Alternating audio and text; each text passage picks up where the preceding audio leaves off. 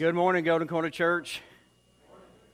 I am glad that you are here today. I was standing back there a while ago thinking most of the people who are the most special to me in this world are gathered together under this roof, and I just appreciate your presence here. I'm going to start a brand new sermon series today, three-part series entitled Making Us Husband and Wife. But before we do, I got something I really need to say to the Golden Corner Church family. Thank you. Thank you. Thank you. For what you ask. For last Sunday, our Easter service last week. Thank you for showing up, and we really encouraged you, if you would, to bring some people with you, to invite some friends and family members, and a conservative estimate would be that we had about 250 guests at church last Sunday. And I just wanted to say thank you. That's an outstanding job. I appreciate that. But it wasn't just that. It's the way that I felt like you as a church treated those guests when they came. I watched our guest services team. They do a wonderful job every week, but I tell you, last week they were just on top of it. The greeters, those of you who provided the refreshments, served the refreshments, the parking lot attendants, the safety team, everybody that has a role in that, outstanding job. But those of you who work with our children every week, I think you're the best. Last week, you hit the ball out of the park, and I want you to know that I appreciate it. I told Brock on Monday morning, I have no idea how worship could have been any better than it was. It was just absolutely outstanding. And as the church all worked together, I think there were somewhere between 15 and 20 people who raised their hand at the conclusion services, acknowledged that I just prayed and received Christ into my life. And so I want to thank him. I want to thank you. I just thought it was an all-round great job. Now to the next series. You ready? Good. Two of us. We're ready. Back in December, I was having dinner with the trustees of our church. We were at our place. We seem to always gather at Porto Nuevo. And we're having some good Mexican food together, and Gabe Yoder, who was serving as one of our trustees at the time, he said, let me pitch an idea. He said, have you ever thought about maybe either creating or identifying a handful of classes that could be taught on some kind of regular basis at Golden Corner Church that would help people acquire the basic skills needed for life? He said, for example, maybe a brief class that would help make us followers of Christ. Because, to follow Christ, there's certain skills like, how do I sit down with the Bible and get something out of it on my own? How do I pray effectively? What does it take to be a positive influence on the people in my world?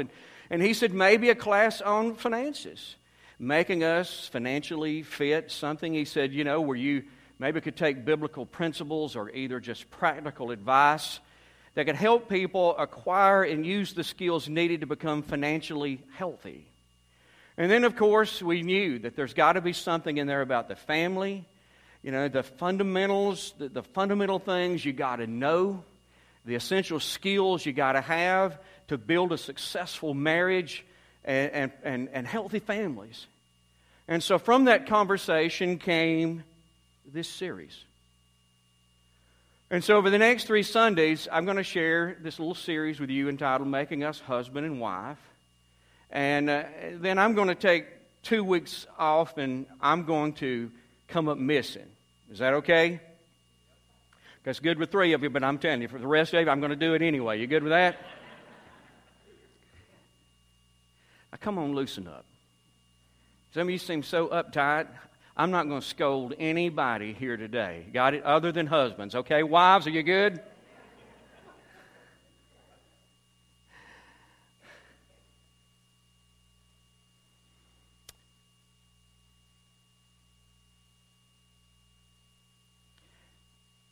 We're going to learn just the basic essentials of what it takes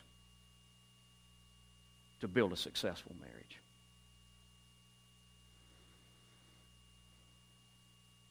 Who am I aiming at?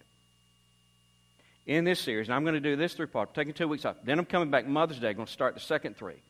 Making us mom and dad. Finish that up, we got our class. We're ready to reproduce it, use it over and over and over again. So in this series, this first series, who am I targeting? Well, I think it's obvious. I'm targeting those of you who are married. And let me back up and say that differently. I'm targeting those of us who are married. I'm targeting those of you who have maybe just recently been married. And I feel like I'm going to share some things that really help you have a successful marriage. But I want you to understand something. Some of you are kind of like Lynn and I. Lynn and I will celebrate our 40th wedding anniversary in October. Did you know that? 40 years. You ought to applaud Lynn, by the way. That ought to be a standing ovation, not for Lynn. I mean, you know. We were with Danny and Karen the other night, and I said, man, we'll be married 38 years in October. And Lynn said, 40! I got to tell you what came out of my mouth, and you're just going to have to excuse me. I said, good God Almighty. And then I thought, oh, man. It's too late to get it back in. And I know what some of you are thinking. We've been married 25 years, 30 years, 40 years, 50 years. You know, you're not going to share anything with us that we don't already know. Well, this week, as I've been preparing, I learned things about marriage I didn't know. Lynn and I were hiking one morning, and I was sharing some of the things that I was learning. And I said, Lynn, I wish that somebody would have told me these things when I was a young man. Preferably, I wish somebody had told me these things before you and I were ever married. I could have just been a better husband to you if I'd known these things. And I believe even if you've been married for quite a while, I believe you're going to learn some things that help you have a more successful marriage. Hey, I'm targeting those of you who are single, who intend to one day be married, or you hope to be married. I don't know, but what this series is not going to be of more value to you than anybody else. I believe it's going to help you choose the person that you really want to try to spend the rest of your life with. And I believe you're going to learn some things that are foundational. They're going to be foundational in you and your spouse building a successful marriage. And if you're sitting here and you're single and go, man, I don't ever want to be married. I believe, and I don't think this is a stretch. I know this. I know you know people who are married. And if you know many people who are married, you know some people who are struggling in marriage. And just perhaps as a friend, you're going to learn some things in these 3 sermons that you can pass on to them as their friend and help them move in the direction of a successful marriage. Now, I got 3 weeks, so you got to understand I'm condensing a lot of things. I'm having to pick through and sort what I can talk about and what I can't. There are a lot of questions I can't answer. And I'm going to actually teach this series acting on some assumptions. I'm going to assume that you and I believe some things and that we agree on them. You say, well, what, like what? I'm going to assume that we all believe and agree that marriage is God's idea. I'm not going to take a whole lot of time. We're not going to study 2 or 3 weeks for me to make that point. I think if you've ever read the book of Genesis, you get it. Genesis chapter 2, we read that God had created the world. He created a man and gave him the name Adam. And one day God looked at Adam and He said, something missing in that boy's life. He needs something. And so God went on just a creative binge. And He made all the animals and He made all the birds, that fly. I started to say the birds of the sea, all the birds of the air. He made all the birds. And the Bible said that He brought them one by one to Adam. And he'd say, what do you think about that? And apparently Adam must have responded kind of listless. Yeah, that's all right. Adam, what do you want to call it? Let's call it a duck. He'd bring him something else. Adam, what do you think about this? That's okay. What do you want to call it? Let's call it a gopher. Adam, what do you think about this? Ooh, I kind of like that. What do you want to call it? White-tailed deer. And so, but I believe by the end of the day, he brought all this stuff by Adam, and Adam's still sitting there, he's pining, you know what God said? The boy still needs something. He's got all this stuff. Something's missing. God said, I know what I'm going to do. He put him to sleep. He took one of his ribs, and He made a woman. Can you imagine this? So God wakes Adam up, and He says, what do you think about this?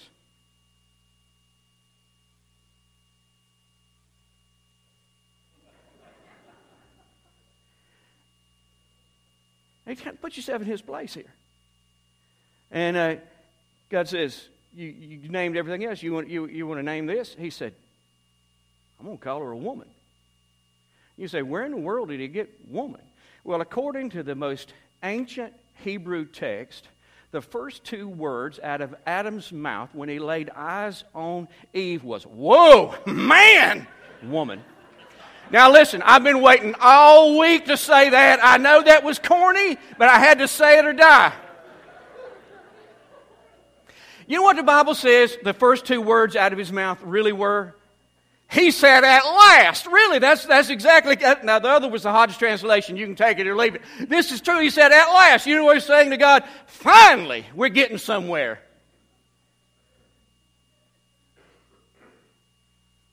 God gave Eve to Adam, and he gave Adam to Eve. And you know what the Bible said? The Bible said, for this cause shall a man leave his parents and be joined to his wife. God, at that moment, set into the order of creation the relationship of marriage. Now, I'm kind of naive. I sat down Monday morning and I'm thinking, I got to start a series on marriage. I took my Strong's Concordance out. I said, I wonder how many references there are. I figured, there are 35, 40 references to marriage in the Bible. I can handle that. And so I start looking up marriage and wedding and husband and wife and bride and bridegroom. And I found out, Bill, there are 808 references to marriage in the Bible. And the point I'm making is this. Now, I'm not going to take any more time than that, but marriage is definitely God's idea. And we're just going to operate under that assumption. The second assumption is this, that marriage is a relationship between a man and a woman. Now, here we go. What I'm going to say next, and I'm not going to spend a lot of time on this, is going to be deemed politically incorrect. You got me? We live in an age of tolerance, and I know that what I say could bring some criticism on me, but I want you to understand something.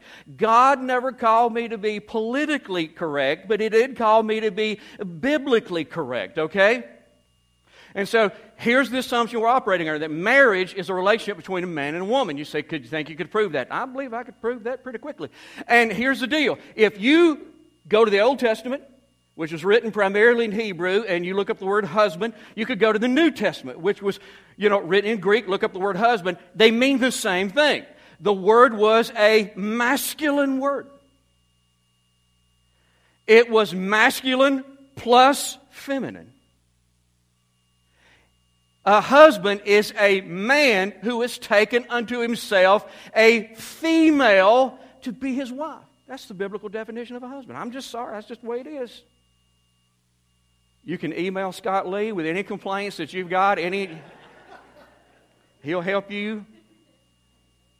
Now, if you look up wife, Old Testament or New Testament, the word is feminine.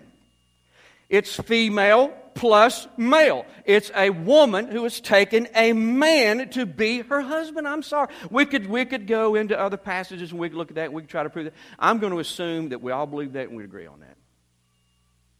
Now, there's a third assumption. Something I believe we agree on. There's more to marriage than a man and woman living under the same roof, sleeping in the same bed. You say, why do you think that is? Well, the Bible talks about engagements, wedding days, wedding ceremonies, wedding vows, wedding banquets.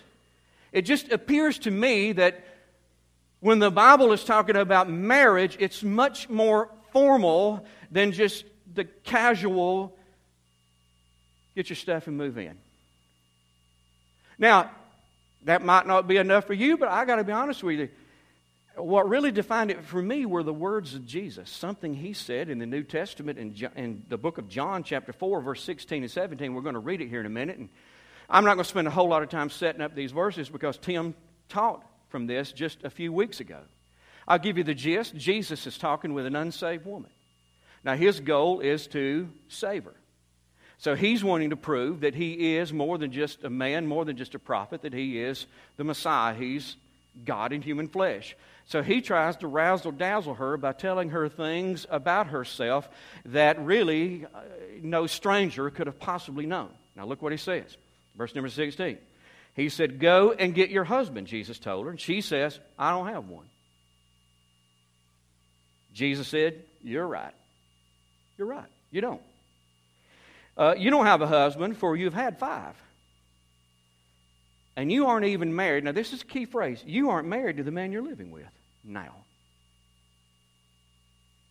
Jesus said to her, you certainly spoke the truth. You see what Jesus just said to her? Now, you've had husbands, but you don't have one now. You got a man living under the same roof with you. You got a man sleeping in the bed with you. That doesn't make him your husband. There's more to it than sharing the same house, same bed, same checking account. You say, what do you think it is? I would use the word covenant. Covenant. I came across this passage of Scripture in the Old Testament, Malachi chapter 2, and some Israelite men had divorced their wives, and so that they could marry non-Israelite, much younger women. And so God is really ticked off with them, and He said, I was listening when you made your marriage vows. And then He said, in the King James Version, He says it like this, I was watching when you entered into a covenant with that woman who is your wife. That's the way God described it. Marriage is a covenant, a legally binding agreement between a man and a woman that I am yours for the rest of your life. I will serve you in the capacity of husband, or I will serve you in the capacity of being your wife. It is a covenant. Now, apparently, this was not just a covenant between the man and the woman. I found another passage of Scripture where Israelite men had divorced their Israelite wives so they could marry non-Israelite, much younger women. Now, what's wrong with men? Can you answer me that question? What is wrong with men?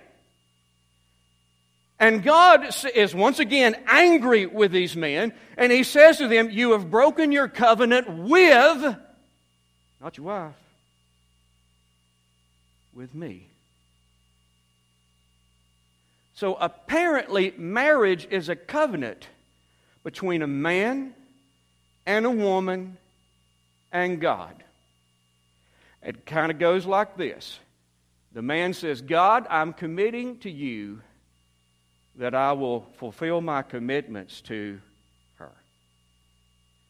And the woman says, God, I'm committing to you that I will keep my commitment to her. It's a covenant entered into by solemn oath. That's what the word vow in the Bible means, a solemn oath.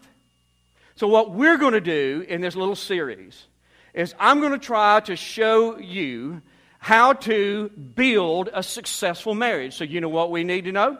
We need to know what a successful marriage looks like. Where we're going to find that? We're going to find it in the Bible. How do you measure the success of a marriage? Is it based on longevity? Listen, I know people who've been married 35 years and they've been miserable for 34. So I don't know that longevity has a whole lot to do with it. What about happiness? You know, I think happiness could very well be the byproduct of a successful marriage, but I don't know that that's necessarily the definition of a successful marriage. Then what is it? Now you got to be patient with me. We're going to go to Ephesians chapter number 5, verse number 21. We're going to read some together. Now I want to set the stage. The Apostle Paul is writing these words under the direction of the Holy Spirit. He's writing to Christian people who made up the church at Ephesus. In the first half of his letter, it was very heavy in theology, and he's been telling them, God has done this for you, He's done that for you, He's done this for you. And then in the last half of his letter, it turns very practical. And he's saying, because God has done all this for you, here's what you ought to do for Him. Because God has done all this for you, this is the way that you should now live. Now I want you to look at verse number 21. He says, and further, he's already into his letter, he said, submit to one another out of reverence for Christ. Take a look at that little phrase, submit to one another. You know what it means? Here is a simple but accurate translation. This is what Paul was telling these Christians to do. Put others first. Put others first. And he tells them, here's why I want you to do that. Because I want you to do it out of respect for Christ. He's saying, you know what Jesus wants? Jesus wants you to embrace an others first mentality and live an others first kind of life. And how could they have known that? John chapter 15, Jesus said, here's my commandment to you. Love each other as I have loved you. And then he said, greater love has no man than this, that a man would lay down his life for his friends. They knew that. And so Paul is saying to all these believers in that church, put others first. Do it out of respect for Christ, knowing that's the way he wants you to live. Then he turns to the wives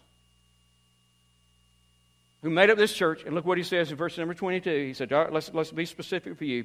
For wives, this means submit to your husbands as to the Lord.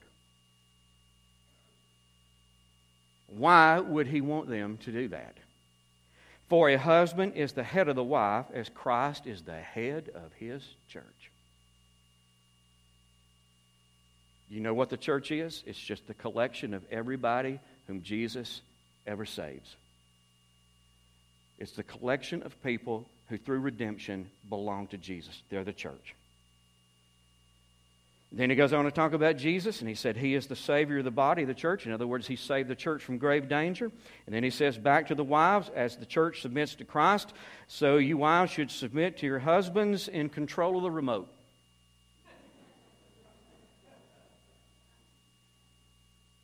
What does that say? In everything. Now, men, before you get giddy with power,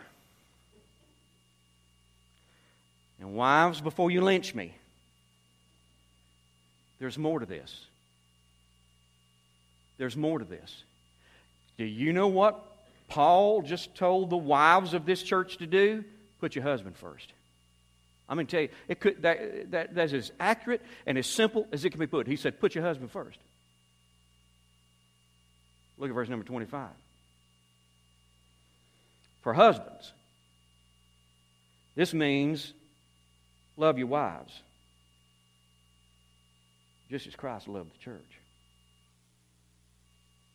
He gave up his life for her, speaking of the church, and then he kind of breaks away from the husbands, and he's talking about Jesus. And why would he do that? To make her holy and clean, washed by the cleansing of God's Word. He did this to present her to himself as a glorious church, without a spot or wrinkle or any blemish. Instead, she will be holy and without fault. Then he goes back to the husbands. Husbands, you listening? He said, in the same way, husbands ought to love their wives as they love their own bodies. For a man who loves his wife actually shows love for himself. No one hates his own body, but feeds and cares for it, just as Christ cares for the church, and we are members of his body. Now, you want a simple, accurate translation of what Paul just told those husbands to do. He said, put your wife first. Wives, put your husband first. Husbands, put your wife first. Look what he goes on to say. Verse 31, as the Scriptures say, where in Genesis chapter 2, a man leaves his father and mother and is joined to his wife, and the two are united into one. He said this is a great mystery, but it is an illustration of the way Christ and the church are one. Now look what he says. He's wrapping this up. He said, so again I say, each man must love his wife as he loves himself, and the wife must respect her husband. He said, in conclusion, here's what I've got to say. Wives, put your husbands first. Husbands, put your wives first. Now, in this passage of Scripture, I think we see a picture of a successful marriage. And you say, where did you see it at? I'm seeing it in verse number 32. Back up, look at that one more time. Paul said, this, what's he speaking of? Marriage. This is a great mystery to which many of you are wanting to say, amen. It's a mystery I've never been able to figure out.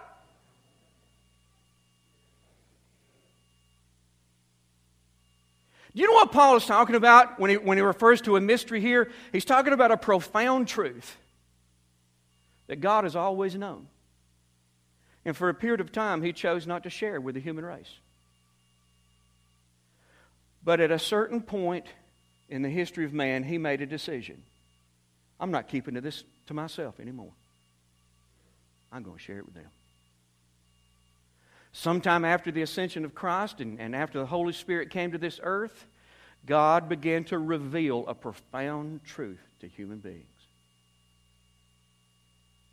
You know what it was? He tells us. He said, marriage is a great mystery. There's something about marriage that God has always known. But he kept to himself for thousands of years, but only now is beginning to reveal to human beings. That's what he's saying.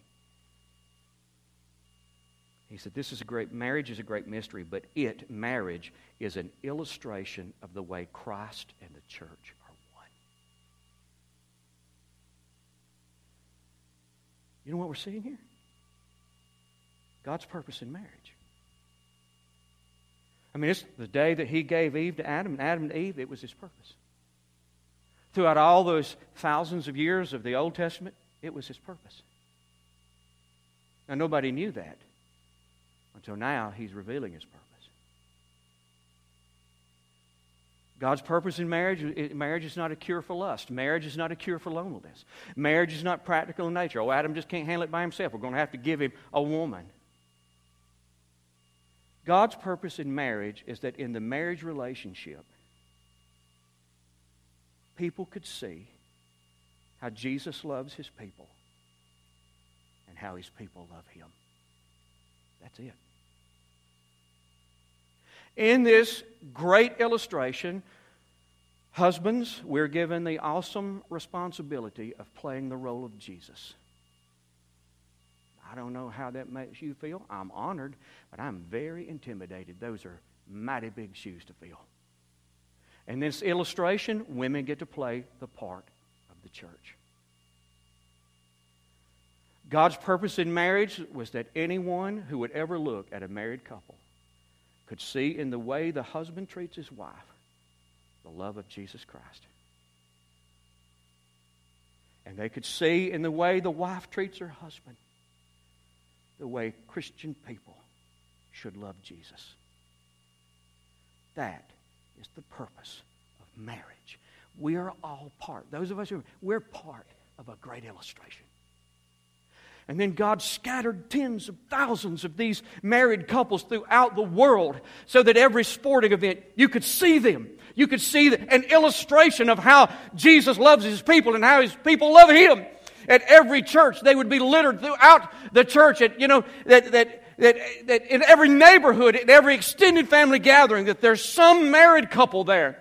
And in that marriage, it's plain to see when you look at the way that husband treats his wife, that's how Jesus loves the church right there. When you see the way the wife loves the husband, you go, that's the way we're supposed to love Jesus.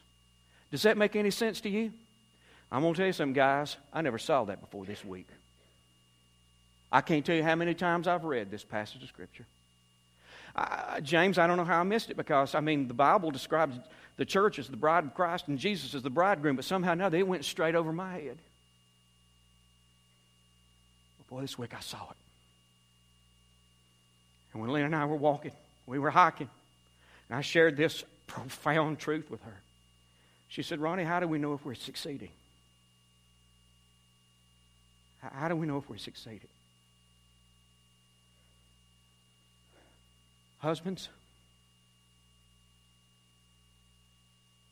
the day your wife has this revelation, I know how Jesus loves me.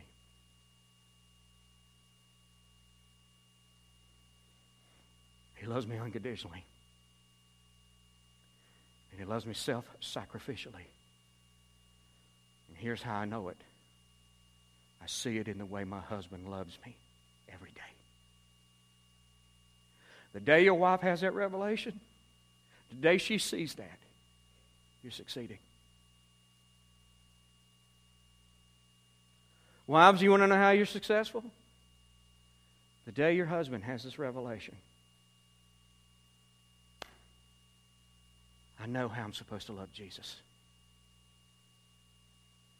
I'm supposed to love Him the way she loves me. I'm supposed to love Him with all my heart, soul, strength, mind, and being. And I know what that looks like because I see it every day in the way she loves me.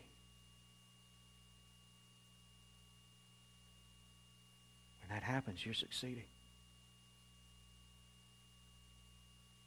Husbands and wives, when you look back over the course of your life, and you may not even have recognized when it happened, but it happened. Somewhere in their marital relationship, you completely lost yourself in an effort to show your spouse love. When you can look back and see that at some point, somehow, somewhere, my marriage became all about her and not me. Wives, when you can look back and go, I don't know exactly when it happened, but I know this happened. Somewhere in the process of loving him, I lost my life. My marriage, not even my life, is about me anymore. It's about him. When you get to that point, you are succeeding. So here is the aim of this little series. And it should answer a question that just came into your mind. How do we get there? How do we get to this place? How do we have a successful marriage? How do we get to the point that our relationship with each other is a perfect illustration of how Jesus loves his people and how his people love him? Now, did we get the definition on the screen? I intentionally didn't want a lot of clutter on the screen today because there's only one thing I want you to know. Man, I want you to know it, though. A successful marriage illustrates the love relationship that exists between Jesus and his people. Know that, and as you can see, I don't have time to go at any greater length into this, but next week we're coming back with some biblical and practical how-tos on how to move in the direction of a truly biblical, successful marriage. Are you in? Good. 17. There are only 3 in the first service. I'm worried about them. I look forward to seeing you next week. Let me pray for us. Thank you, God, for such a wonderful plan. Mind-blowing that you would just see a need to just project the love of Christ and to do it through marriage. And Lord, I pray that we'll walk out here understanding that we've got quite a responsibility here and an opportunity, and that you'll help us do this. God, we can't stop short. We can't stop short of fulfilling your purpose for our marriage. You show us what to do. You show us how to do it. And here's what we're going to do. We're going to do whatever you say. Our wives deserve it.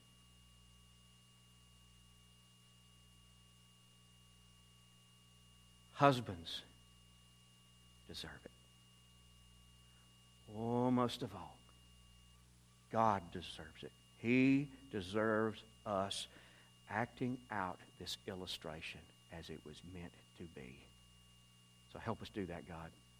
In Christ's name, amen. You're dismissed. Thank you.